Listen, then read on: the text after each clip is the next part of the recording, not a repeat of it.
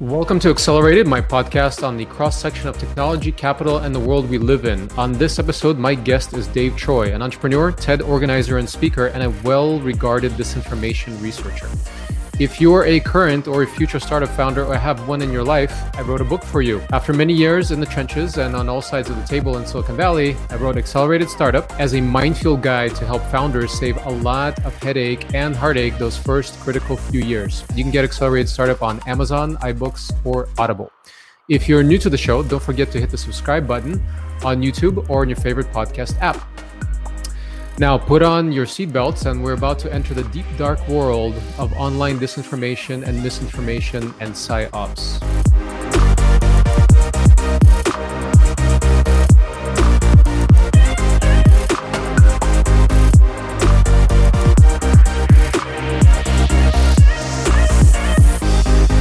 Dave Troy is an entrepreneur, speaker, and disinformation researcher based in Baltimore, Maryland.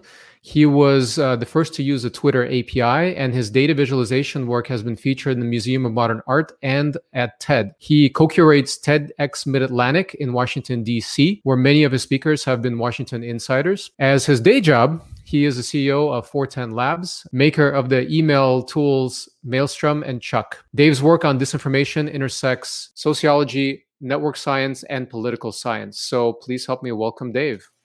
Hey there, Vitaly. It's great to be here. Thanks for being here, Dave. So let's dive right in. I know you have a fascinating story. We've known each other for many years now. Let's start at the beginning with your first tech company and how you became a techie. Yeah, sure. So I first started getting involved with, computers and programming kind of, with the Apple II generation. I was more on the Atari side, but I started my first company at about age 14, started selling computers and software and stuff in high school. That then evolved to being selling that stuff on the internet in like 1993, 94 timeframe. And that in turn led me to get involved with internet infrastructure and started an ISP and hosting company around 95 timeframe. Then grew that, added in a telephone company, was involved in the founding of that in the late 90s after the passage of the Telecom Act of 96. And then grew that business gradually until 2004 when I sold it. So that was kind of my first entrepreneurial journey from age 16 to 14 to 30, basically 32.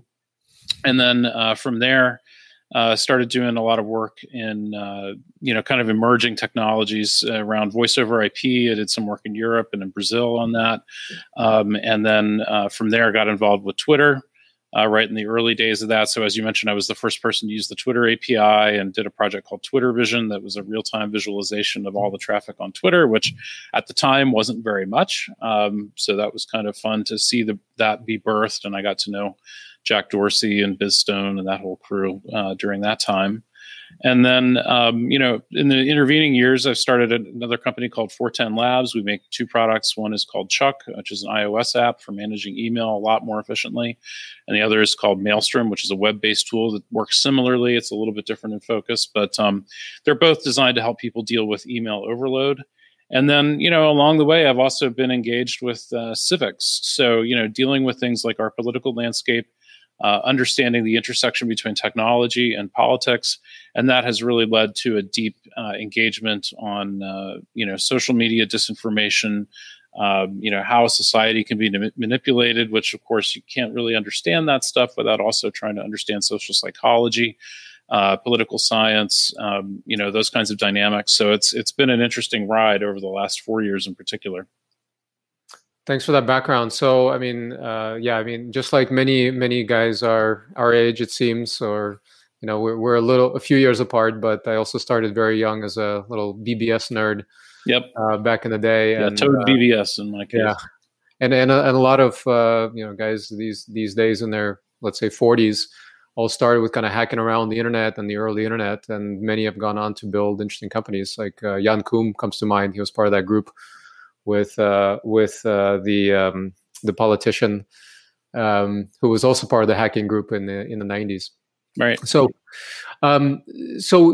let's talk a little bit about kind of how Twitter was in the early days. And I think it's a really interesting story of, these days people consider Twitter this behemoth, even though it's, in valuation, it's like 1/16 the size of Facebook, something like that.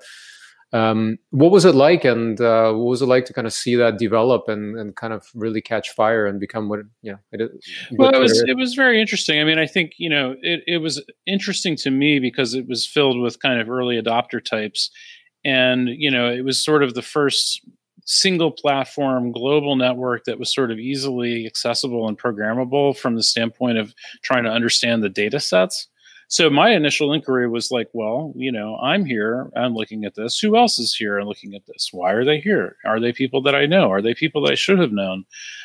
So I started looking at kind of the people in my geography, around Baltimore, Washington area, and trying to understand, what their motives were, what kinds of cliques formed within that construct, and kind of like where this thing was heading. And I think the thing that probably characterizes the earliest days of Twitter the most is just that it was not very well used. People were, very rarely participating in any kind of volume. The people that were kind of a cast of regulars. It was kind of like something like Clubhouse is today, where, it's kind of known mostly to kind of tech people and it's kind of cliquey, right, and that kind of thing. And so it went from being that to, I always think of the Clay Shirky book, Here Comes Everybody, and then everybody joins in and it becomes something else through like emergent effects. And, I think that, it's taken a long time to get it to where it is now. And I don't know that it's better now. I think that in a lot of ways, not a lot of thought was given to the design. So, the emergent effects that have occurred have been mostly negative, rather than being positive things. So, yeah, I mean, there's certainly a few different eras in Twitter and social media development in the last decade. I think it was a really big awakening to this whole group of companies that grew around Twitter ecosystem. And then one day Twitter decided to say that there's not going to be any third-party applications and all of that, and started killing off that whole ecosystem. I remember that was a big issue. At what point, I mean, it kind of realized, Twitter itself realized that it became kind of some important communication method. At what point, did you watch this and kind of see all these other forces coming from non-tech to use this platform for a lot of different purposes? Yeah, I mean, I think part of it was the evolution towards doing an IPO, because I think that there was a sense that like they had no real business model. And they hadn't developed, sort of the ad model yet. They didn't really have a large enough user base to really monetize well. So they were kind of just burning cash, very rapidly. And there was a pressure, I think, to go public in order to relieve that pressure and give them more runway. But at the same time, they were also very reluctant to crack down on what I would call, either inauthentic activity on the platform or just straight up fraudulent activity on the platform in terms of people making accounts that weren't real. So I think that there was a pressure for them to inflate their user numbers that, led to kind of a culture of sleight of hand at the company a little bit. And I don't think it was intentional. I don't think that people were like trying to mislead per se, but just it's kind of like there's always a pressure to kind of like say the most optimistic thing you possibly can, especially in the context of an S1 or something like that. So, I think that has led to kind of where we are now, where they are incented to kind of have as many live accounts on the platform as possible. Which means that they're glossing over all these bots and all this cesspool that exists on exactly there, yeah. And they never really addressed that problem in any kind of serious way. Obviously they're now doing stuff to take down networks of accounts that are coordinated and whatever, but is that enough? Did they start soon enough? Are they doing as much as they could now? You don't really know. They're sort of walking this fine line between doing something to address the problem, but also not put out numbers that make it seem like their monthly actives are dropping too much. So it's kind of a fine dance. And I mean, you have an interesting insight because you've seen this develop and you know the team. Jack, and him being a part-time CEO, I think a lot of people have identified as problematic with something that's supposedly so important in our communication sphere. Does this reflect his personality? I know he's kind of changed and found, enlightenment in these years, but this kind of wild internet, is that something that you would say is compatible with his personality? Well, I don't want to disparage a friend, and I, think that he's put out plenty of public statements to kind of explain what it is he thinks he's doing. I would just say that I think that he maybe has a certain personality of like wanting things to kind of turn out for the best and kind of looking for the best outcomes, and kind of thinking that with the lightest possible touch, the better outcome can be achieved. I think that might be the most subtle way I could say it. And I think that this whole situation with him and Square is probably a little bit of fairy tale storytelling on the part of the boards of both of those companies. Like, I have a hard time understanding how a board could reach the conclusion that that's the best answer for both companies. So, you have to ask yourself how much of that is kind of the land of make-believe and storytelling versus, what's really going on and what's best for the companies. But, I guess...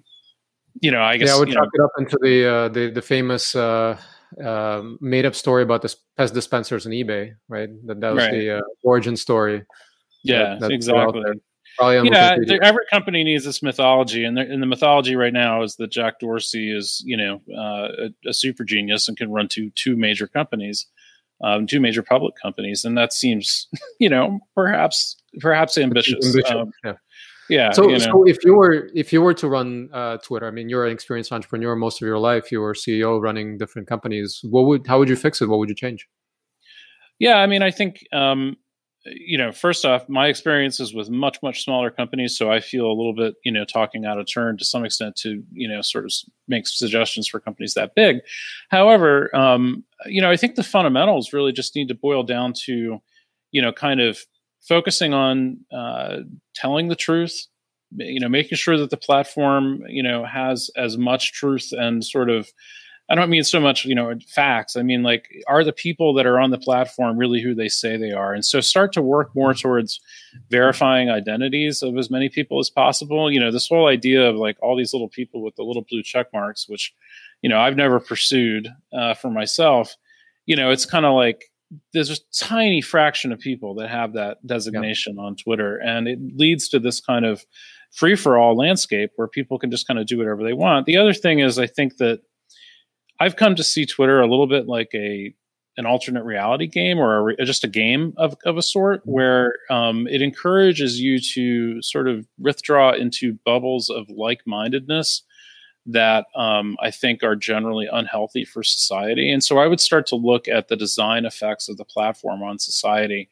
Basically, the idea being, if you can affect the texture of society with tools like this, then you are able to program society effectively. So the question would then be, what kind of society should we program our society to be? What do we want to program our society to do? And how do we do that ethically? And I just don't think that feedback loop has been given sufficient thought. So I would start to move in that direction of like, what kind of effect do we as Twitter want to have on society? And, you've heard Mark Zuckerberg say, we're going to, connect everybody and everything's going to be great just because everybody's connected. And, I think we can see that that's not true. It's objectively a bad idea. So, you clearly have to do more than just connect everybody. So then the question is what, and, what things might we do to create a healthier society versus a sicker society? Yeah, I mean, so let's talk about that for a second. I mean, ultimately, the stakes have gone through the roof, right? Before it was, okay, our kids are spending too much time, wasting too much time, let's say, on social media. But now the stakes are real life. You have protests in Wisconsin right now, right, as we're recording this. And some groups of idiots have organized themselves, apparently in a Facebook group, which resulted with a 17-year-old with a rifle shooting 3 people, killing 2 last night. Yep. Yeah. There's real world consequences. Yeah. So, there's a lot of, if we kind of skip ahead a couple of steps here, there's a lot of talk about the potential for TikTok being dangerous platform and being kind of this malware from China And famously, Zuck had this dinner with Trump at the White House and said that it's China or Facebook, support us and ban TikTok, which was kind of a genius business move, right, to kill his competition. But in your view, and I'm sure you've thought about this, can you kind of compare the potential, the negative potential of TikTok, besides the time wasting, watching videos and not being productive, but the danger there versus the active measures that we've already seen for years on Facebook and Twitter? Yeah, I mean, I think there is some reason for concern, and well before Zuck or Trump or anybody else was mentioning this, certainly people in the information security and national security world were talking about how this could be a potential danger because, something like TikTok is capturing high resolution facial data. It has the potential to capture social graphs. It has the potential to capture location information. It was doing stuff like pasting from the clipboard from other apps. So, there's a lot of potential kind of technical vector threat there that I think, is real. I think, we have to evaluate this, though, within the framework of U.S. law and the First Amendment.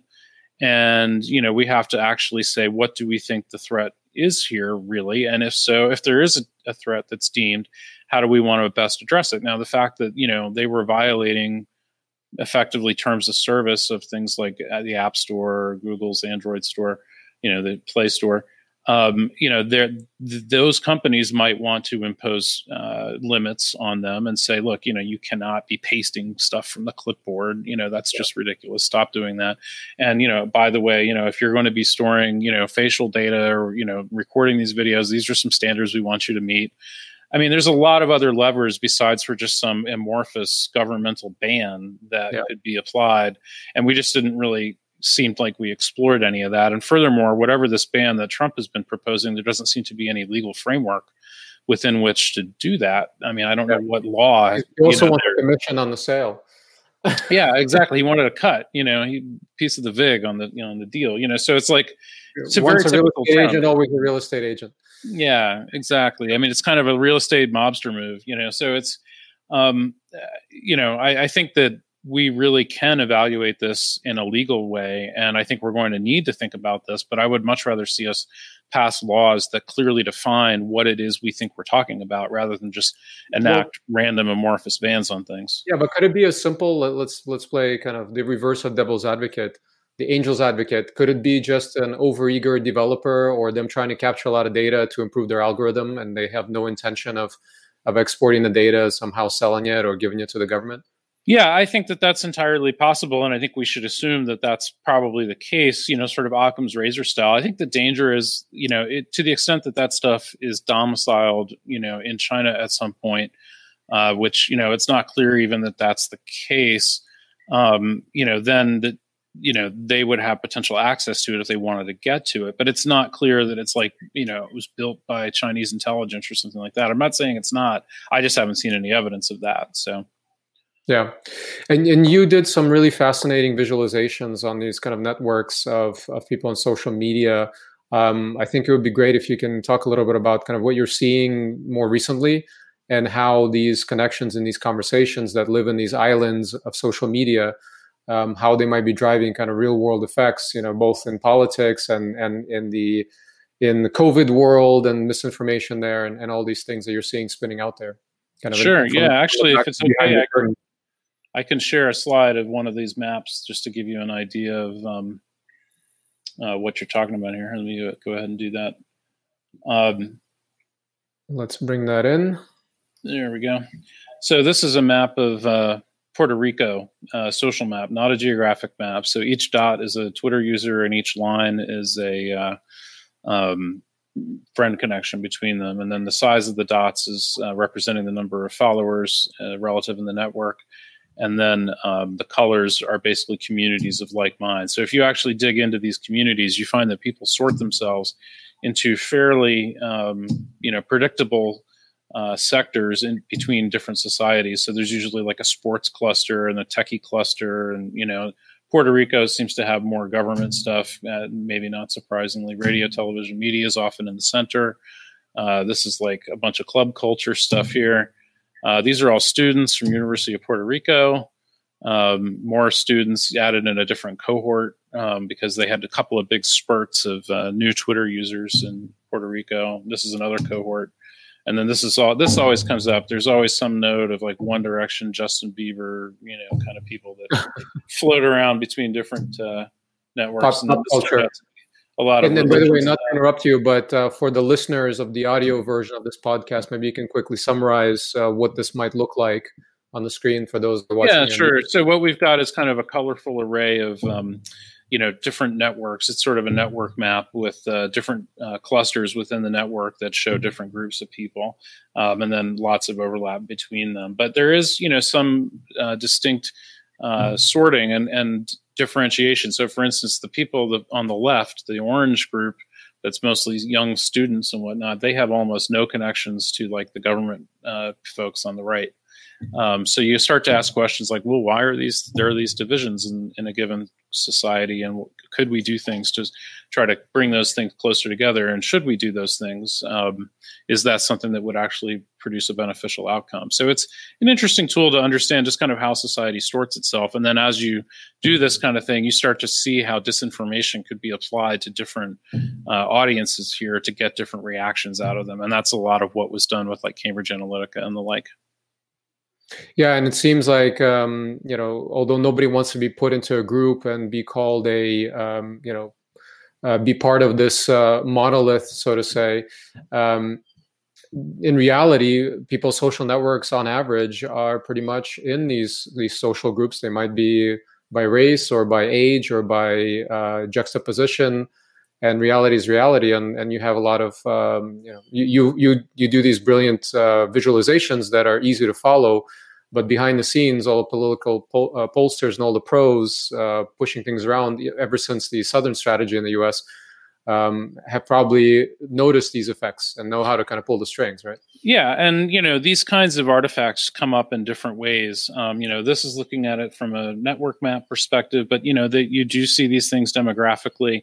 You can get at these different slices by looking at even things like fashion. Like if you know that somebody wears a certain brand of sneaker, there's a pretty good chance that they're going to fall into some kind of sociometric kind of category. And so you'll be able to address them a certain way. So all these kinds of things that we kind of take for granted and also use as ways to express ourselves as people do in fact, reveal kind of like what sociographic group, we belong to. So very interesting stuff.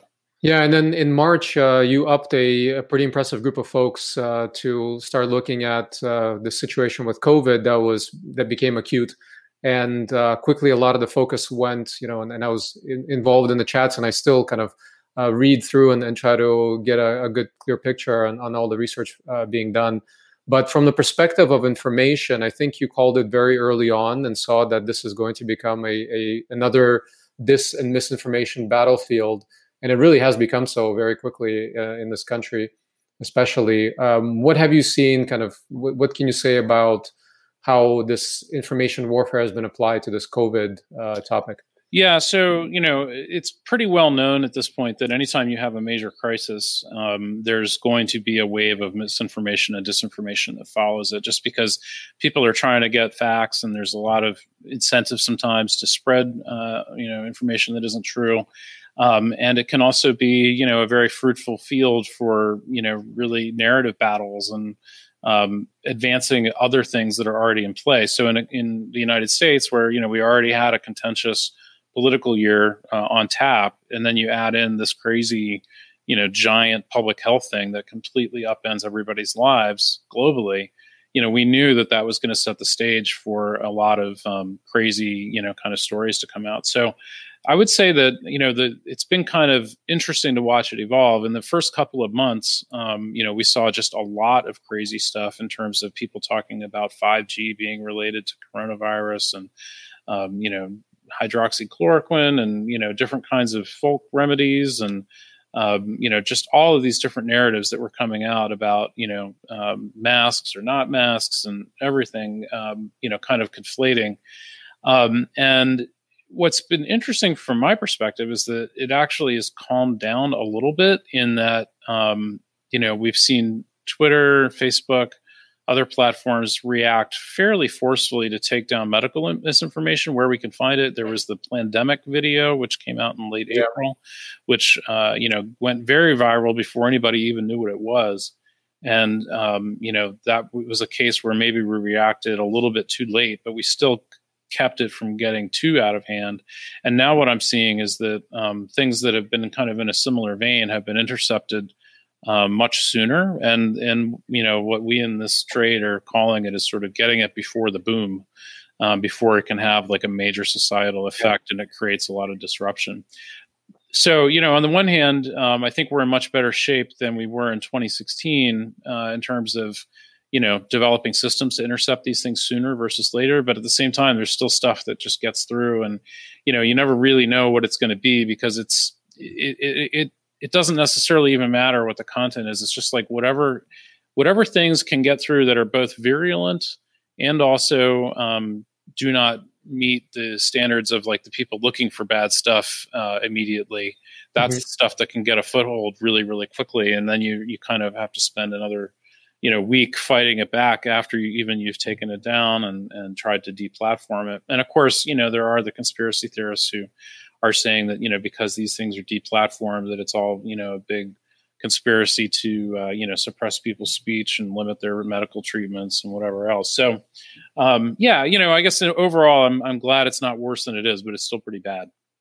Yeah, I mean, speaking of conspiracy theories, the ultimate one now is this absurdistan that is QAnon.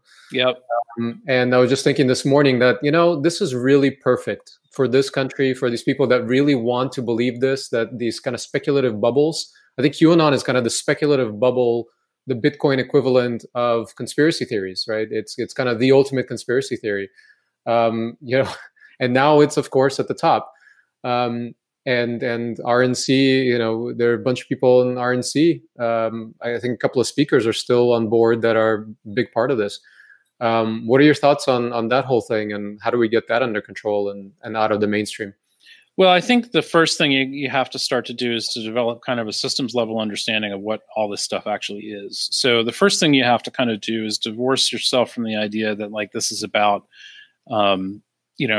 what people's actual beliefs are. This is about group identity and about belonging to a group or not belonging to a group. So in the case of like QAnon, what we've seen is that a lot of different conspiracy theories have kind of merged into one kind of like grand unified conspiracy theory to rule them all.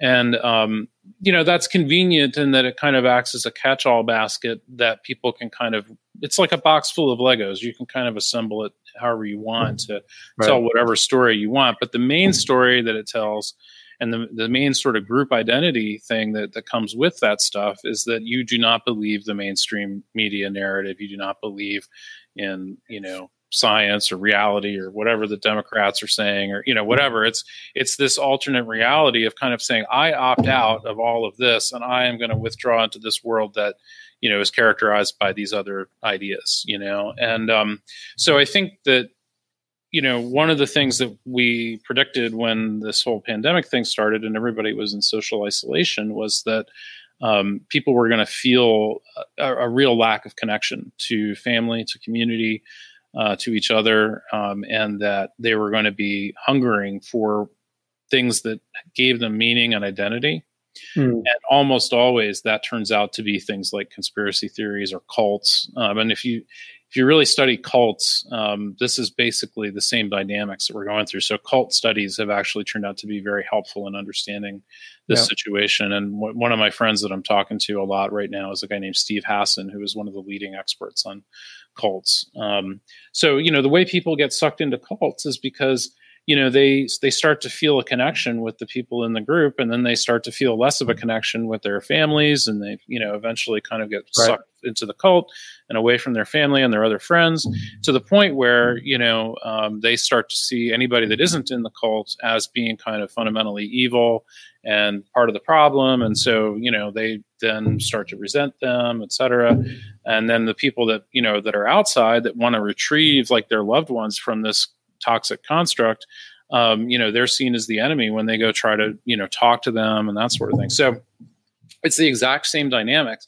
So the good news is we kind of know what's going on from a sociology standpoint. The bad news is that typically with cults, you're talking about deprogramming a few people out of a few hundred person group.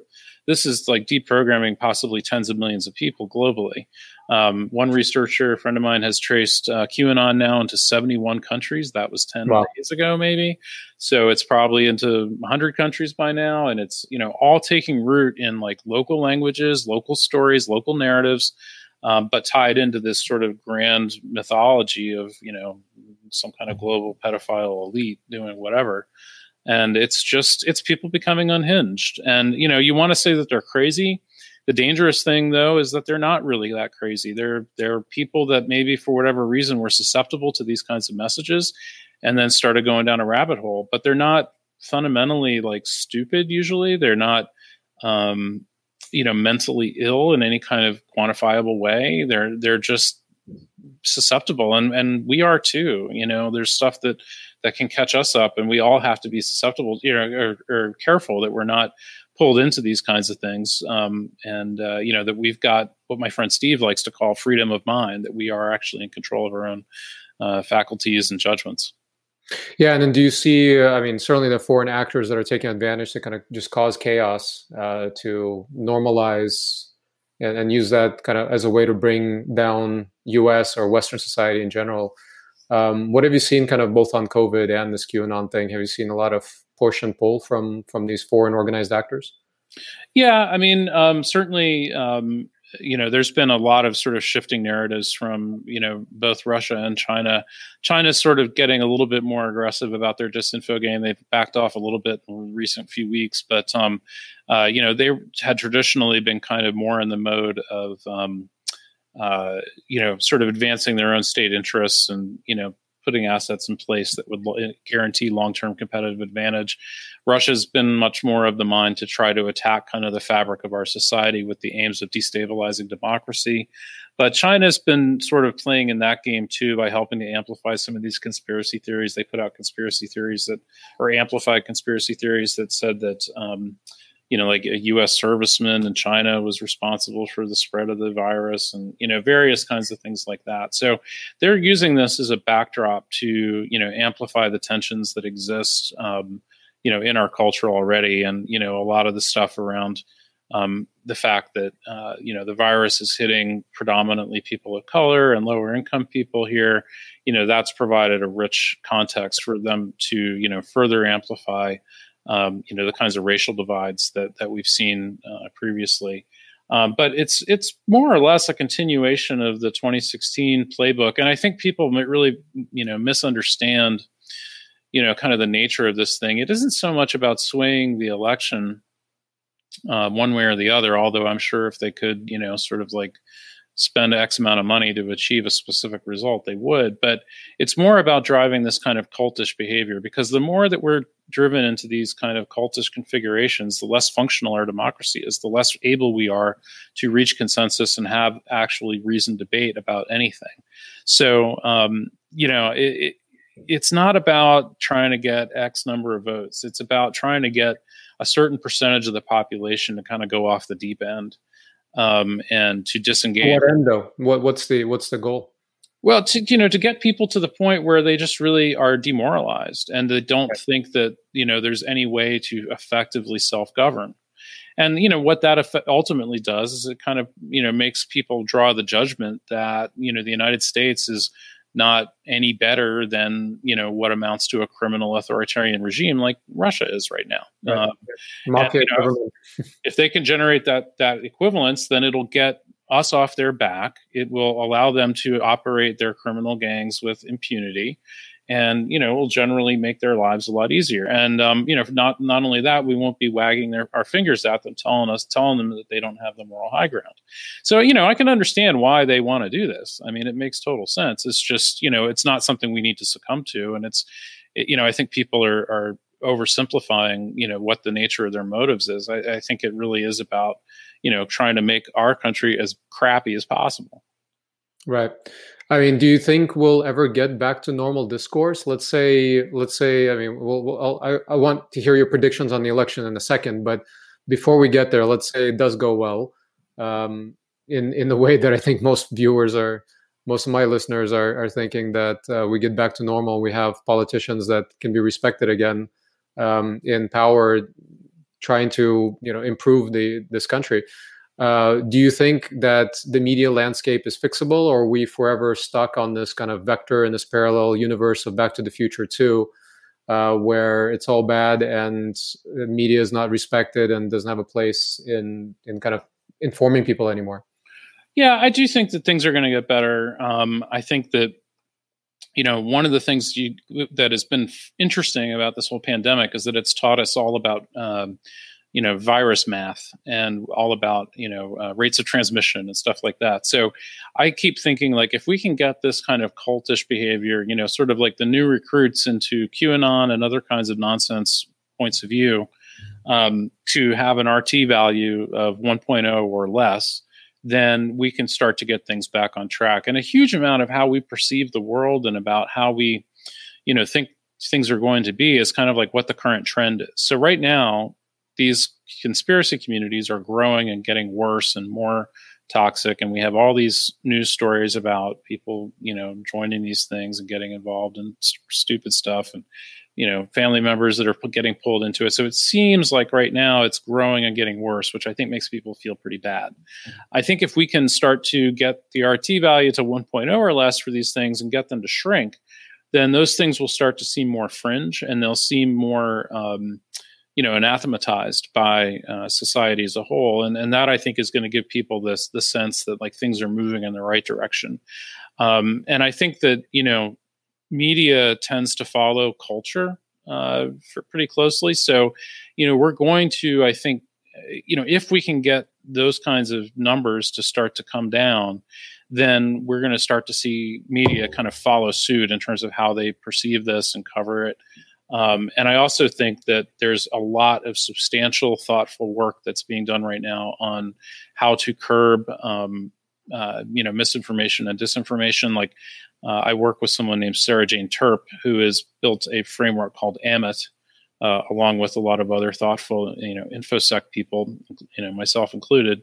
And it really includes an entire framework for identifying, stopping, curbing, fighting back against these kinds of problems in society. And so, it's kind of like anything. You have to first identify the problem. You then have to build a solution tool chain to kind of, figure out how to address it. You then have to implement it.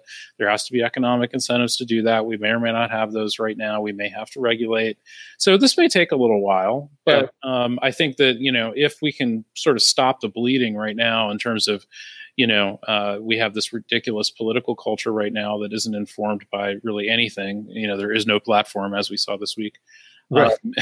If we can slow down some of this radicalization processes in society, then things will move in the right direction, and we can actually address this. It's just, it's democracy. Are you positive that we can do this? Because, I mean, from my perspective, it seems like we're going down this black hole, and it's looking worse and worse every month. I don't know that we will. I think we potentially can. So okay. I think there's reason to have hope in that regard, just that, it should be possible. But again, a lot will hinge on November. So yeah.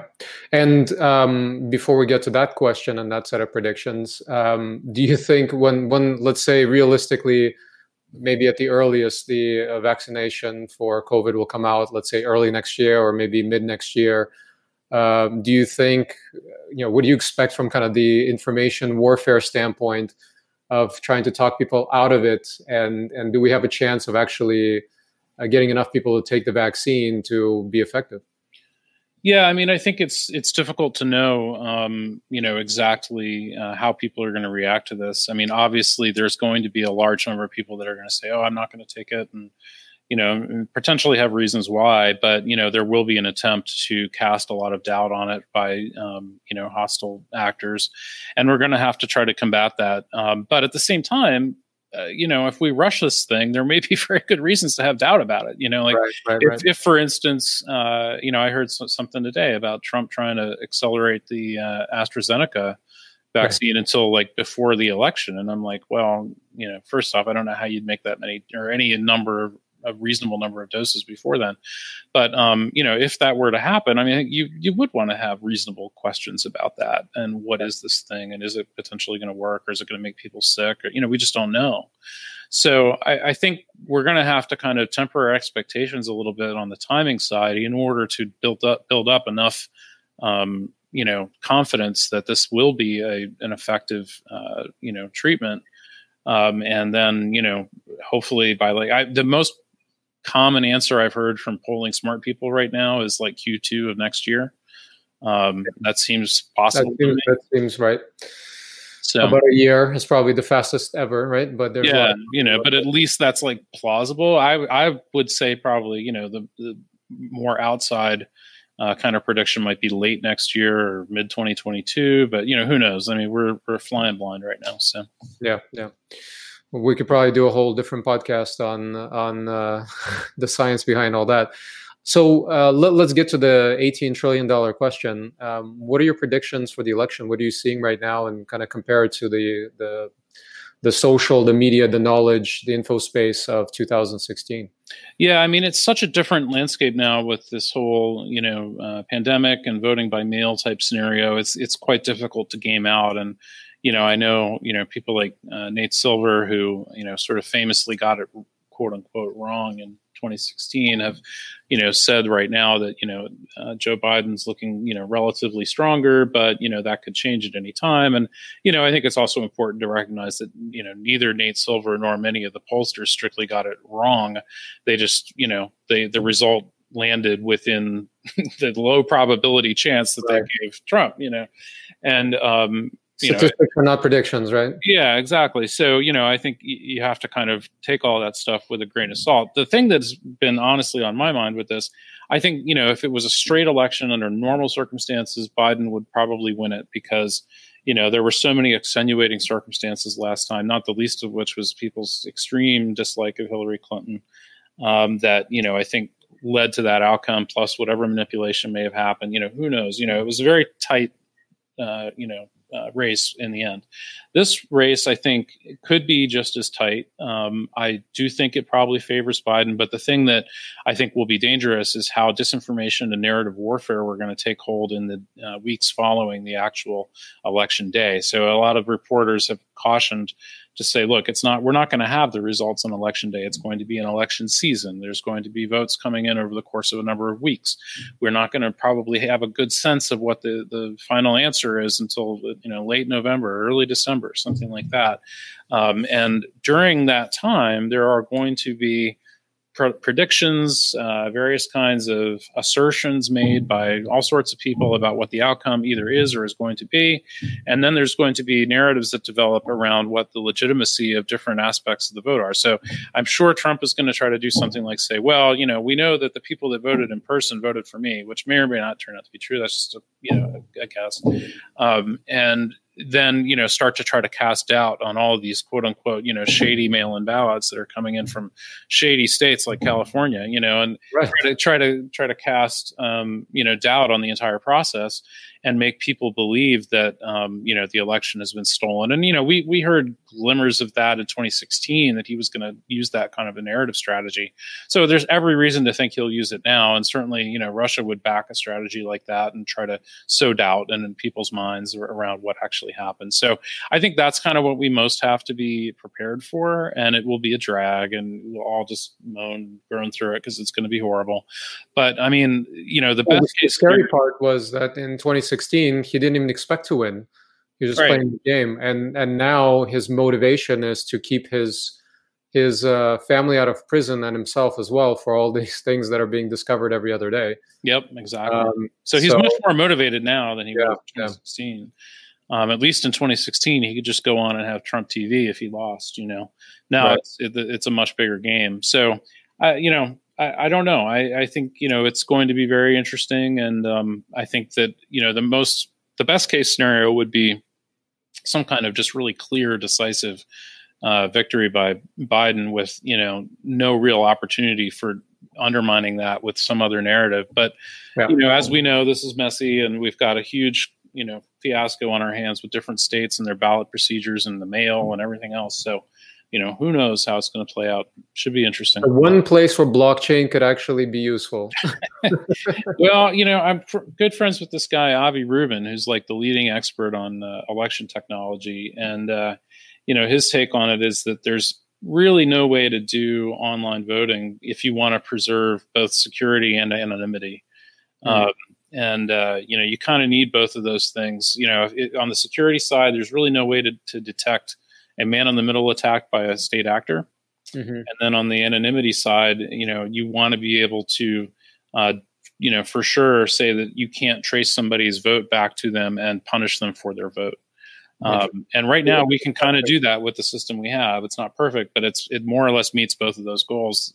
Anything online wouldn't, even blockchain. So, yeah. Well, I've really enjoyed learning from you as always, Dave. And I wanted to ask you one last question and kind of parting words for our audience. What can our audience do to fight the good battle on bullshit? Yeah, I mean, it's a definitely sort of all of population kind of effort, and I appreciate that people want to help. I think the first thing to do is to kind of understand the nature of the problem. It's not strictly about, facts or that kind of thing. It's about, this kind of group problem that we talked about, and about how people want to identify with an in-group or an out-group. So, try not to share stuff, as much as sharing factual things is important, try not to share stuff that's emotionally reactive, that's going to cause people to either, to choose to not be friends with you, like block you, or that is going to generate a highly emotional reaction, because that's kind of the fuel of this process. And in the cases where you do find yourself disagreeing with people, I think it's important to try to find ways to build common ground with them that aren't maybe the contentious subject, but something else that either you do agree on, or that, try to play up the fact that, hey, look, we're family, or, try to engage on other interests that you may have.